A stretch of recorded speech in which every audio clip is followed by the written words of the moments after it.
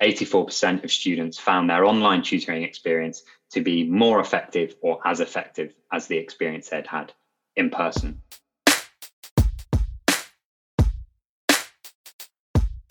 This is remarkable to me, that the main challenge of online tutoring is internet connectivity.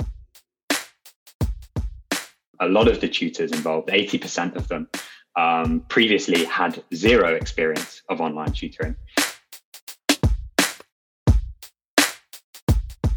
I think you've blown my mind.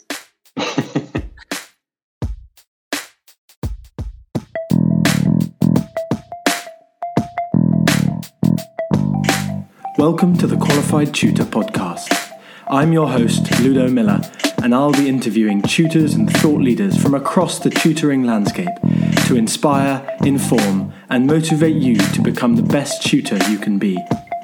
The Qualified Tutor community is a safe and supportive space for tutors who love to learn and grow. We offer training, resources, ideas, and a chance to connect with like-minded tutors. If you'd like to continue the conversation, join our Qualified Tutor community at www.qualifiedtutorcommunity.org or find it in the show notes. In this week's episode, we continue our podcast series with Bramble, the online tutoring platform that's revolutionising the way we deliver tutoring in this new virtual environment. In this second episode of the series, we delve deeper into the data from the survey itself, data we touched upon in episode 1.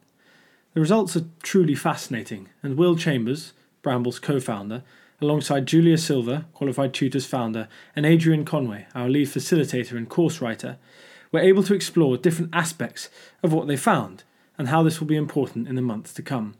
The discussion here was recorded alongside the relevant slides from Bramble's survey data, the full video of which is available on Qualified Tutors' YouTube channel, and the link of which is in the show notes. This survey is the largest ever conducted into online tutoring, and the results from this will direct the online tutoring industry for months and years to come. This episode is for all those who consider themselves part of the industry. Welcome, Will. Morning. We're really, really happy to have you and Adrian on the podcast today. And we've got the video running as well because we want to give our listeners a tour of this white paper that you've launched last week. It's a wide-ranging view of online tutoring, and it shows how effective it is, and it shows how we can make it more effective. And the thing that I'm finding really fascinating is how deep you can go with the analysis of what works well and what people are doing. So I think what we're going to do is just ask you the kind of questions that give you a chance to really explore the information and give us a sort of a tour of what you found. And we'll see if we can pull out some insights from that. So thank you so much for joining. And let's just get stuck right in. So the white paper starts with this important question of how effective is online tutoring? And we can see these bar charts here. Will you talk us through them, please? Yeah, so just I guess a bit of background on where this data's come from. So the data making up the white paper comes from two sources, really. The first of which is a survey we ran earlier this year where we asked over 2,000 people, tutors, students, parents, schools, organisations, a real mix of people for their thoughts and experiences on online tutoring, largely over the 3 months of lockdown we'd had at that stage. So that's kind of part one of the report. And then the second half is looking at the Bramble data set as a whole. We've got over 500,000 hours now of usage on the platform. And we kind of dug into a subset of those sessions to start looking at, what topics and subjects are people being tutored in, and what does that tell us about where students are struggling. So to come back to that question of efficacy, that was obviously one of the key ones we were keen to ask in that survey. And we positioned the question quite simply. We said that thinking about your experience of in-person tutoring previously versus your experience of online tutoring over the last few months, how effective have you found online to be? Has it been more effective? Has it been as effective? Or has it been less effective? And I think it's important to note, in terms of the respondents we had to this, these weren't people who had loads and loads of experience of online tutoring necessarily. A lot of the tutors involved, 80% of them, previously had zero experience of online tutoring and had to transition online at the drop of a hat when lockdown loomed. So it's very interesting seeing how quickly they've been able to get up to speed. So the headline stats really were that students, I think about 84% of students found their online tutoring experience to be more effective or as effective as the experience they'd had in person, which was striking. That number for parents, organizations and tutors was around about 3/4, around about 75%. So again, pretty high, given that this was kind of adopted at the drop of a hat, but also interesting to see that students are kind of leading the way and even more positive about it than some of the other parties involved. That's such a powerful point, that students are leading the way. So tell us about tutors then, because if we know that students are confident with using the tech, let's look at this.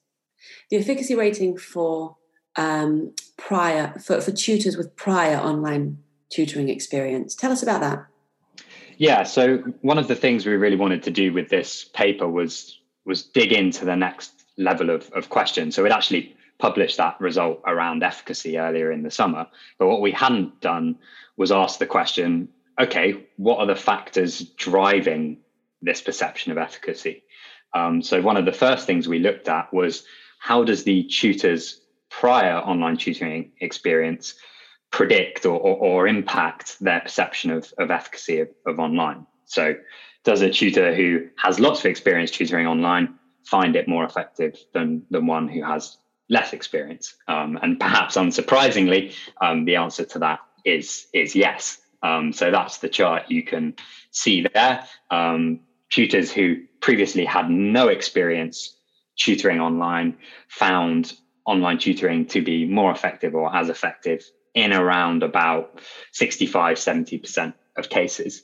I think what's quite interesting, though, is that jump between 0% prior online experience and 10% online experience is significant. So any sort of experience online, and you saw around about a 10% jump in how effective they rated online tutoring to be.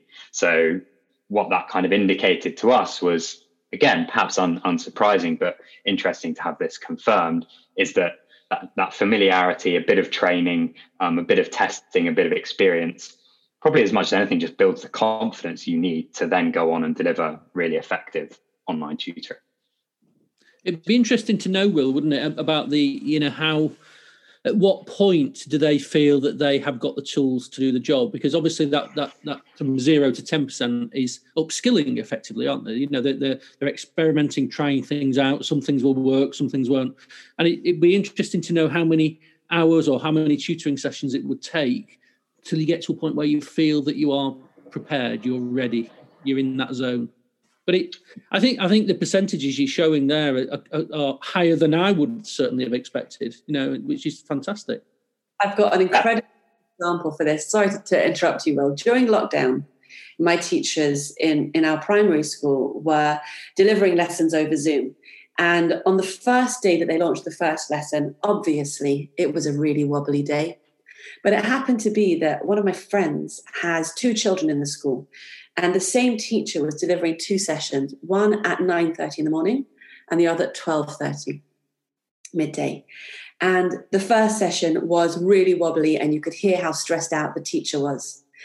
And the friend of mine contacted me afterwards. She said, the second session, it sounded like the teacher had gone off and done a 3-week course on tutoring online, teaching online, but between the 3 hours, because the first plunge in tech is always overwhelming, and we see this in our courses. Workshop 1 has a wobble in it when people sort of find their feet.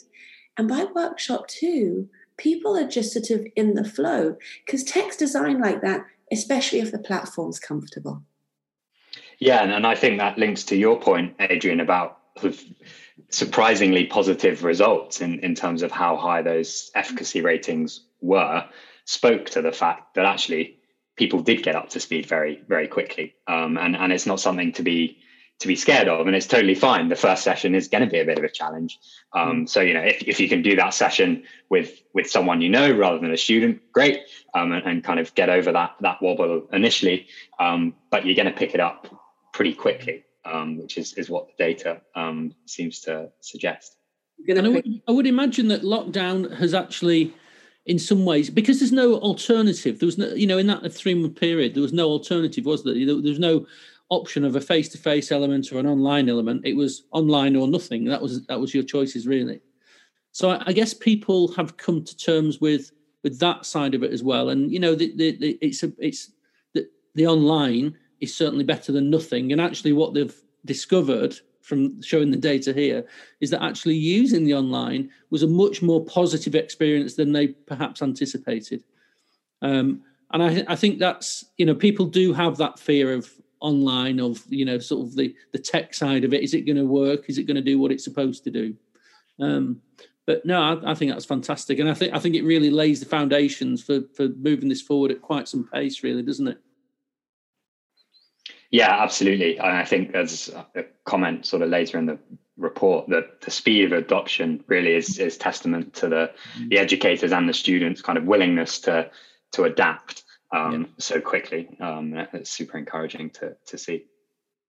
So let's look at this, the challenges of online tutoring. And we've spoken about the fact that experience helps. Now let's look at the barriers. So this is remarkable to me, that the main challenge of online tutoring is internet connectivity. And you have another study, another report here. So tell us for a second, Will, about barriers for learning online. And what I'm noticing from the study is it's the hardware rather than the software that's going to create the barrier here. So talk to us about that, please. Yeah, well, critically, you've hit the nail on the head there, that the conversation is not just about hardware, it's about hardware and internet connectivity. And a lot of the conversation I've certainly seen in the press and the wider media has conflated those two things. The device you use is separate from the internet connection you have. And why is that important?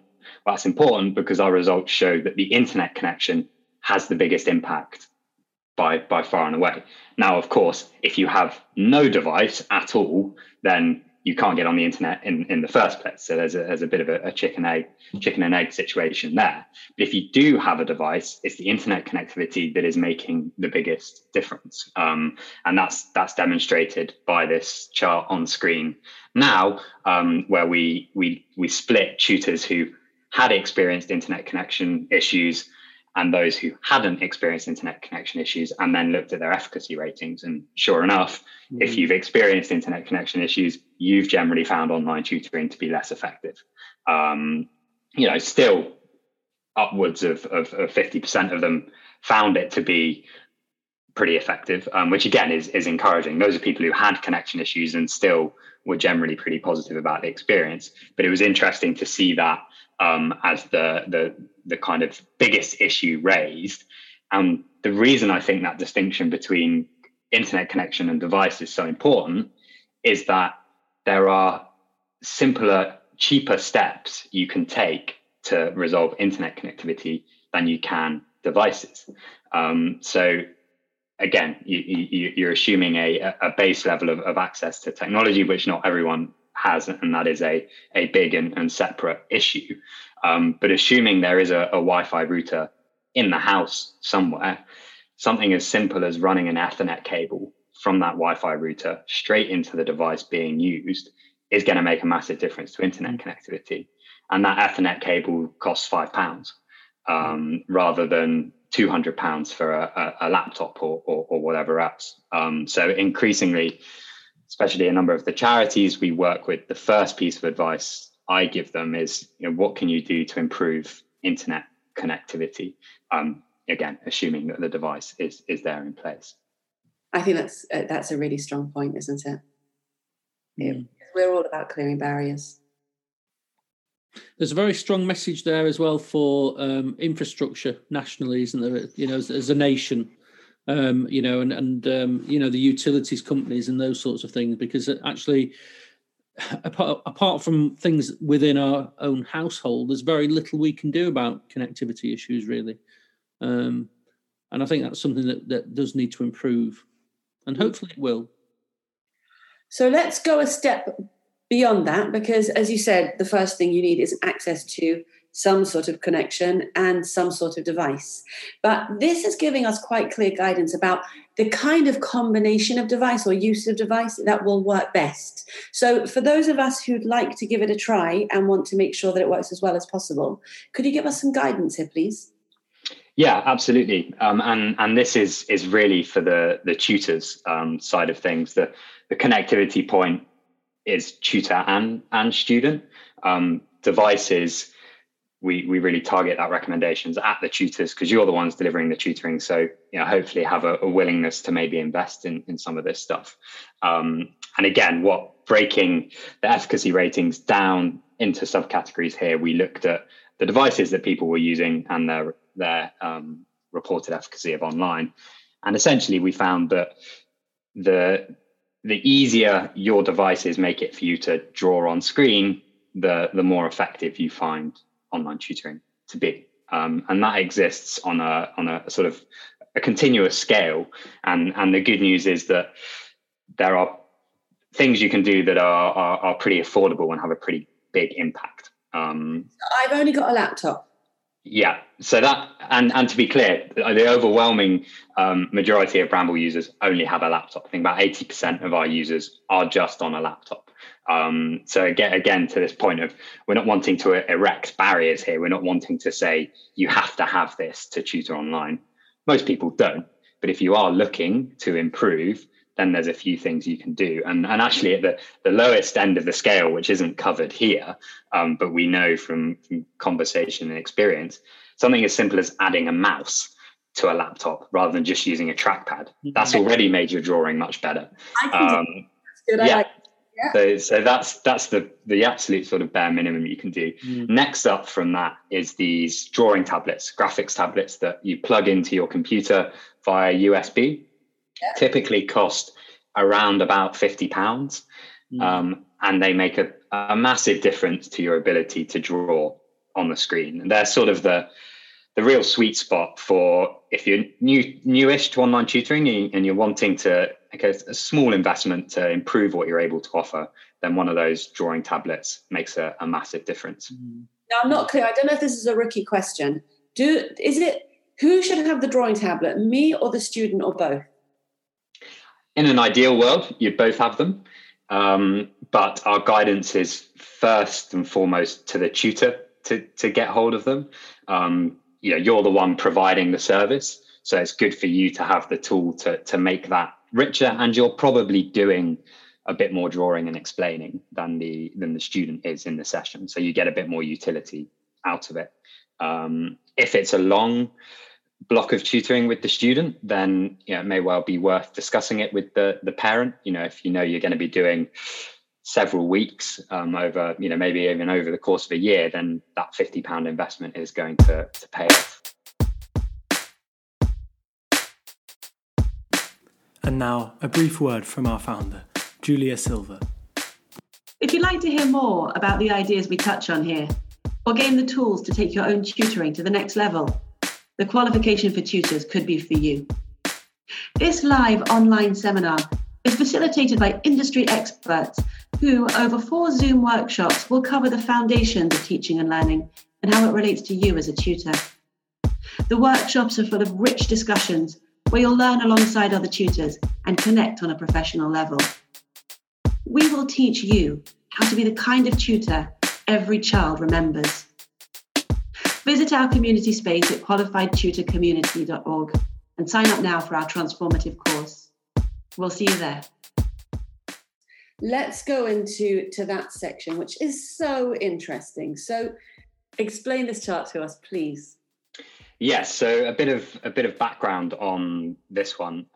So there are a few interesting findings from the questions around challenges and benefits of online tutoring, because there were some things in some categories in which the same thing was highlighted by some tutors as a benefit of online tutoring and by others as a challenge. So the two things that fell into that camp were: question one, did you feel students were more or less focused online?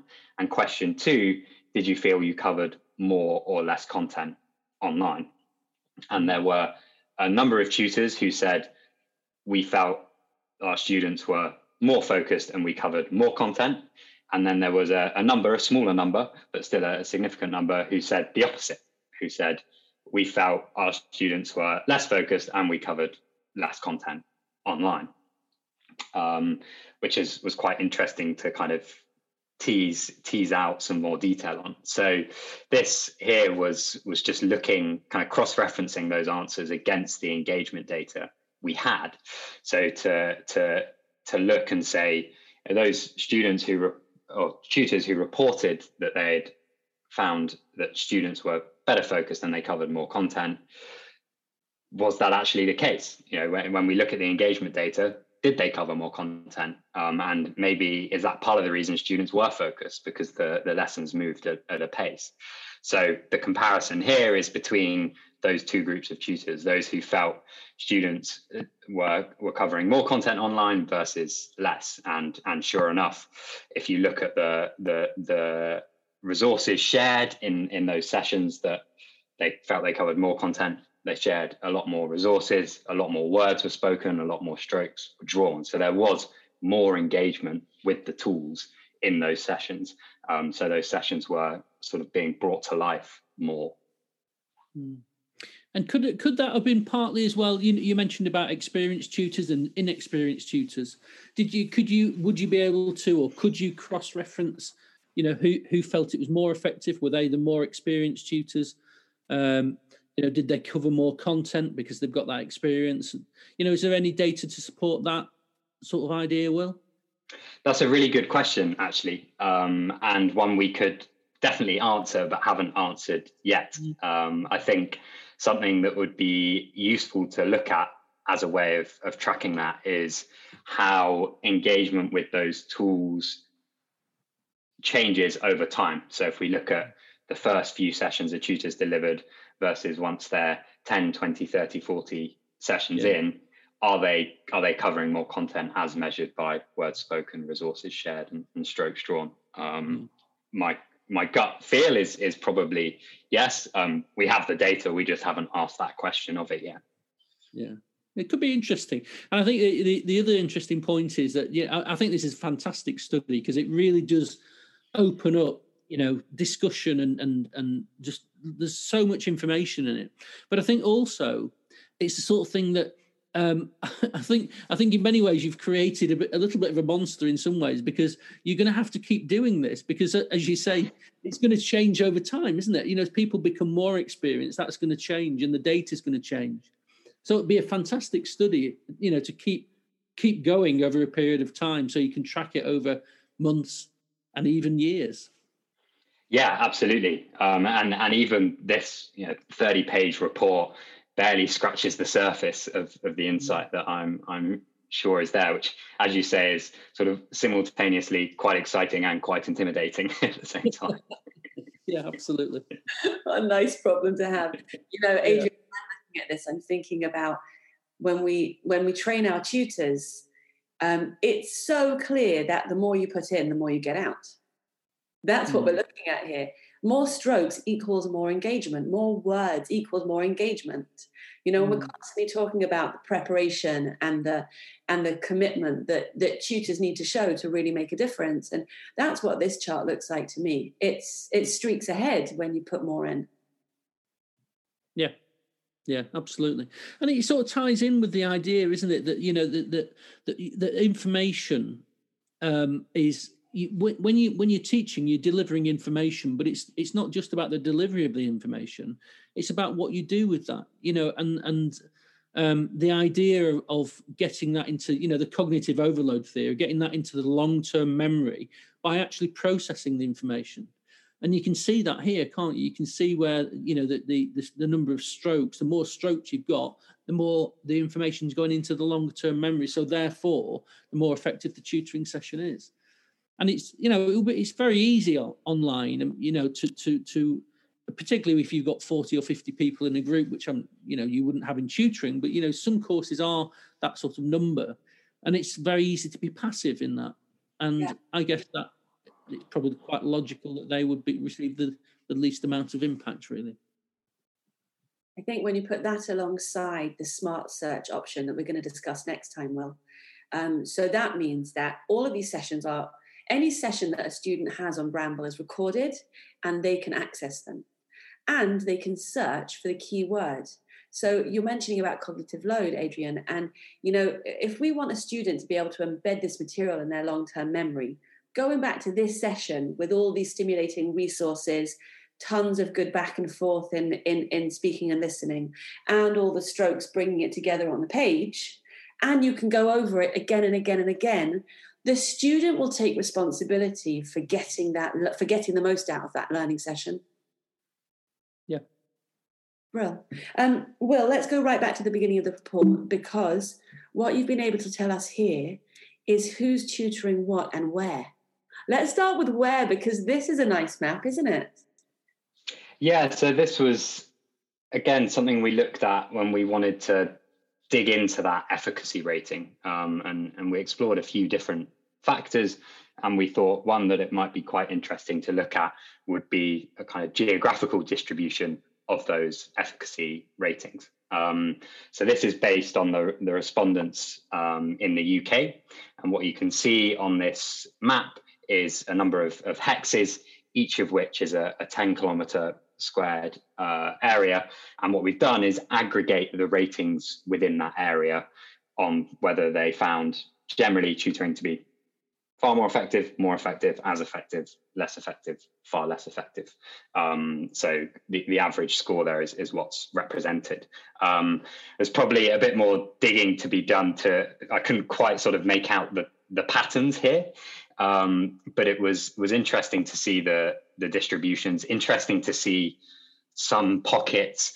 So, most of London generally was sitting around as effective, headed out to West London and the ratings skewed towards more effective. Maybe that represented internet infrastructure or device access, perhaps. It's probably a few too many missing pieces of information for us to be able to say that fully confidently, but that's the question it raises. It was interesting to see sort of cities in the north performing quite well. So clusters in Manchester and Liverpool where the ratings were very high. And then actually, I guess as well, kind of dotted around all over the place, there were pockets where the ratings were very positive, which again may or may not overlap with access to internet connectivity and devices. I'm seeing two more layers here. I'm seeing an element of people picking up ideas from each other, which happens when people live close together. So those would be the cities. And then it's reminding me, one of our team members, Dave Harris, was just telling me that he used to provide tutor training for au pairs who are working in rural areas. So the training was delivered online because they couldn't get in to the regular language centres that au pairs tend to attend. So because they weren't in or near a centre, they were forced to learn how to work online long before the rest of us. And so these spaces where people are rating as far more effective in really rural areas, maybe that's a needs must situation. Yeah, that's an interesting angle. I hadn't considered that one. It's an interesting map, that, Will, because when Julia and I have talked, when Julia was setting up Qualified Tutor, she came to me and we were chattering away, and I was left wondering, is there a market in tutoring? Now where I'm based is probably just about under the N in United Kingdom, so right at the top there. There's no tutoring happening here. Look at that. So I was, and that was just my experience of, working in schools within this area and those sorts of things. But it's absolutely fascinating to see that. But also, as you said, Will, you can actually map through that the cities, can't you? You can see cities, and you wonder whether something in cities is either going wrong, or is something in cities going right? Or it's a subtle difference in some way. Well, it's not a subtle difference; it's a huge difference. But it's an interesting thought, isn't it? Yeah, really interesting. Do you want to tell us about subjects? Who's tutoring what? Yes. So the next sort of level of analysis we wanted to look at was going beyond the survey findings, really, which were all about efficacy and what can we do to improve that, and to begin looking at content, because we think it's very interesting to have an understanding of what students are being tutored in, because by definition, what they're being tutored in is indicative of perhaps what they're struggling with at school. So there's a few different levels we can conduct this analysis. The first and perhaps obvious one is at the subject level. So we actually developed an AI algorithm that enables us to identify the subject taught in any given online tutoring session automatically. So we can use that algorithm and apply it to the sessions taught on Bramble, and it will give us a sense of what subjects are generally being taught online. So the chart you can see here was performing that AI analysis of subjects taught on Bramble in Q1 and 2 of this year. And sure enough, as I'm sure most people in tutoring would be able to tell you, maths is by far and away the most tutored subject. So almost 40% of sessions on Bramble in that window were math sessions. Then you had English coming in around 17%, and then the sciences together making up another 35%. So the bulk is maths, English, and the sciences. Yeah, it's not a surprise, is it? Because that's what. So I think that subject level analysis is really the first pass, because as you say, we sort of know that already, intuitively, anecdotally, and tutoring organizations are aware of that. But I think where it becomes more interesting is when you dig into the next level of analysis and you say, okay, so we know what subjects are being taught, but what topics are being discussed? That's this difficult topic. Charles, first you have to explain to me how to say this word. Well, I'll backtrack a little bit and try and give a bit of context for what we're doing here. So I mean, you hear AI thrown around all over the place now. It's real risk of becoming a bit of a buzzword. But like all of these things, it actually encompasses a great range of different areas and different approaches. And the first question to ask is, okay, when you talk about using AI, what approach are you using and why? And what questions are you trying to answer based on that approach? So the method we used here is part of a suite of approaches called topic modeling. And what topic modeling looks to do is take a big unstructured data set, typically textual data, and try and identify topics within that data. And topics in this context are not our kind of academic lens of topics, but a broader sense of different topics of discussion. So topic modeling enables us to do that, and it is a form of unsupervised machine learning to try and tease out these insights. In this instance, the particular type of topic modeling we used is called a latent Dirichlet allocation, which gets shortened to LDA, which is much easier to say. And the really nice thing about the LDA model is it lends itself to this visualization, which I think actually is hopefully quite intuitive to understand, in that it enables us to answer 3 questions. It enables us to understand the prevalence of any given topic. So within the data set, how much of the sessions are relating to this topic A versus topic B. It also tells us about the content of that topic, because it identifies relevant terms within that topic. So it enables us to say, okay, topic A is discussing this and topic B is discussing that. And then the final thing it gives us is a sense of the relationship between topics. So if we look at this visualization on the left-hand side here, it's telling us two of those things. It's showing us the prevalence of a topic that's proportionate to the size of the circle. So the most prevalent topic here, topic 1, is the largest circle, and then they're numbered with descending prevalence. So that's the first thing the visualization on the left shows us. The second thing it shows us is the relationship between topics. So we can see that topic 1 is quite similar to topic 4, but quite different from topic 3 and topic 5. And then, wait, so do I know what topic it is? I'm just got my learning hat on now. Do I know what topic this is? What is topic? So that's what the right-hand panel tells us. So the right-hand panel informs us what is being discussed in that topic. So what you can see on the right-hand side there is the top 30 most relevant terms for that topic. So you click on a different topic and it will show you the relevant terms. Relevance is defined according to a mix between frequency and uniqueness of the term. So the most frequent term across all topics is okay. That's not particularly relevant.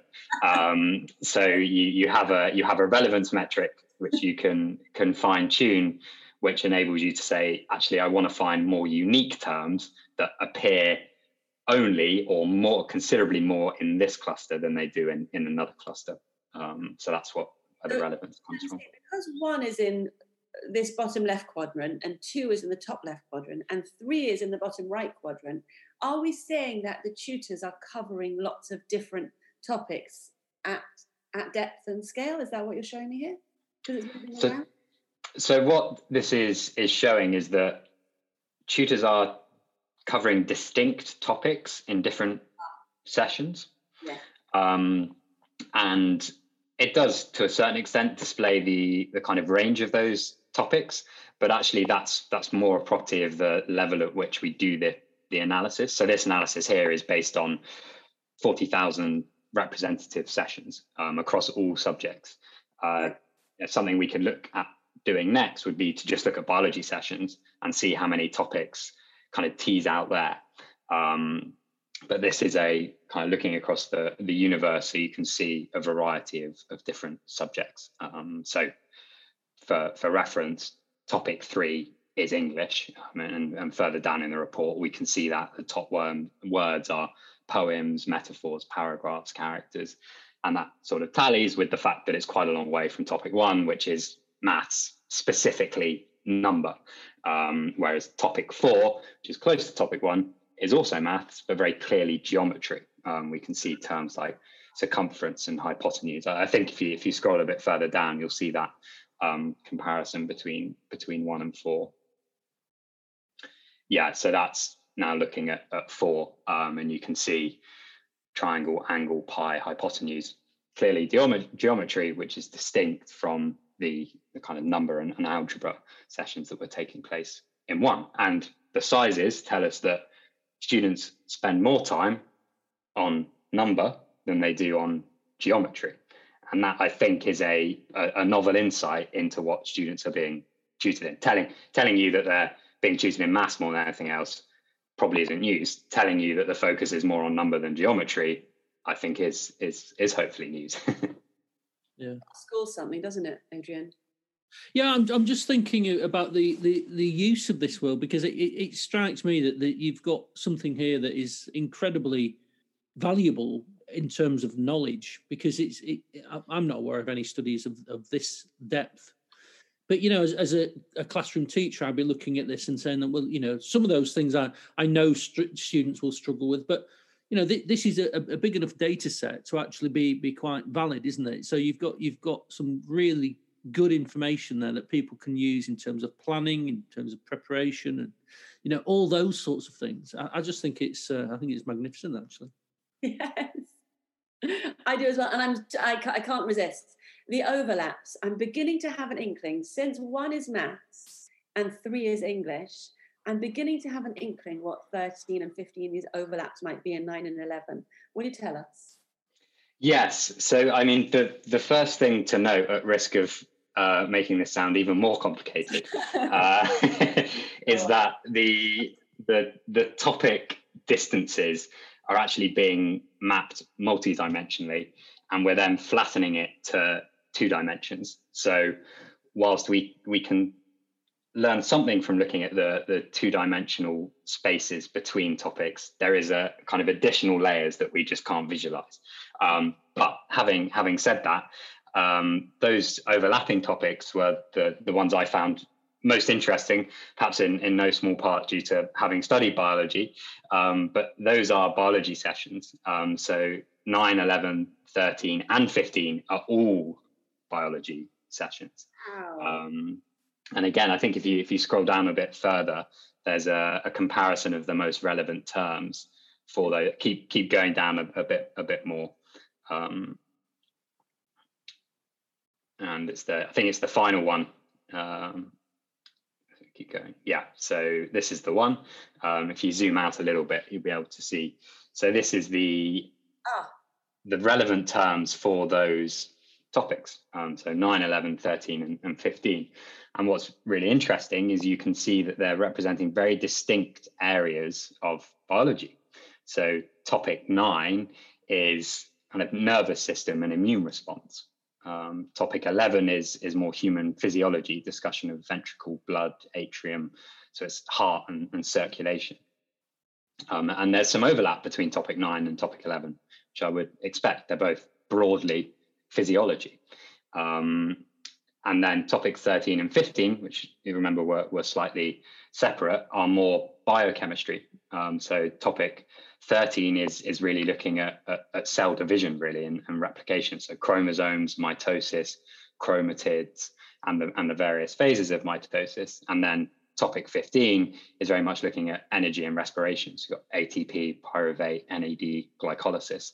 So again, there's a bit of overlap between those topics because they're both broadly within biochemistry, but also this analysis is showing us that they're being taught often fairly distinctly. I think you've blown my mind. But I know that lots of our tutors can keep up with what you said, but I feel much, much more comfortable with this. So let's finish off with this. Yes, so I think this actually links really nicely to the point Adrian made, which is, why do we do all of this stuff? To help make tutoring and education more effective, ultimately.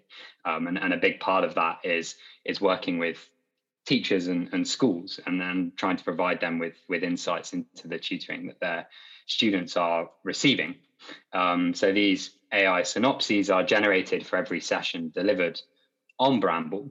And what they mean is that it's very easy for tutor, student, but also the teacher who wasn't a participant of that session to see exactly what was covered in that lesson. So that enables them to kind of keep in sync with the tutoring that is being delivered. And we know from a number of studies now that kind of the closer that relationship between school and tutor, generally the better outcomes you see from tutoring. But the challenge you've got to solve there is all of these people are really busy. So how do you provide them with that insight in a way that doesn't create additional work? And that is, of course, where technology comes into play. So being able to show these AI synopses against specific sessions, and then stepping further back, being able to show a teacher at a class level, here are the topics and concepts your students have discussed. And I think further down in the report, we look at specific key terms, frequency that they're being used. And you can see that analysis at a class and school level is going to be really interesting, in complement with that analysis we're doing at a more sort of population level. Yeah. Are you telling me that if I'm working in a school where my students are being taken out for tutoring, the tutor can send me a word cloud like this, and I'll be able to see at a glance what they've covered. I love that. Absolutely. My teachers would give me all their assessment and planning data like this, I'd be much more comfortable. It's so visual and engaging. And I don't know if you've spotted, but Xbox is here. So they had a proper good chat, didn't they? Yeah, you can tell a story by reading these word clouds. Absolutely. The other thing about it, Julie, is as a teacher, that's so easy to absorb, isn't it? You can absorb that in milliseconds, can't you? Yes, I really can. And I can drill down where you need to drill down. Yeah, I think it's absolutely fabulous. Really fabulous. So, Will, we're going to wrap up here because you and I have a whole nother session up our sleeves. So I'm going to save something for next time. But I think from our point of view, we want to thank you because you've taken us as a profession to another level. You've helped, not only you've improved our reach as tutors, but it's done with such intention and intelligence, and it quite inspirational, the enthusiasm that's clearly going behind all this data, that we're really, really excited to be part of this conversation with you. Adrian, is there anything else you wanted to share? No, I think it's a great study, and I think it's it needs to be used, doesn't it? It needs to be the sort of thing that the information contained within it is so important, because it can shape what we do in the classroom, and that's so important, isn't it? Absolutely, and that's why we sort of want to share this stuff and make it widely available to help inform and advance that conversation. So thank you both for being part of that as well. A real pleasure. If anybody who's been listening or watching would like to explore the report more, and I'm sure you will, it's on the bramble.io website under blog. Really easy to find. It's also all over Twitter by now. So 2 thumbs up. Thank you so very much. And we're looking forward to speaking to you next time. Great. Lovely to talk to you both. Thanks, Will. Take care. See you later. Bye. Bye.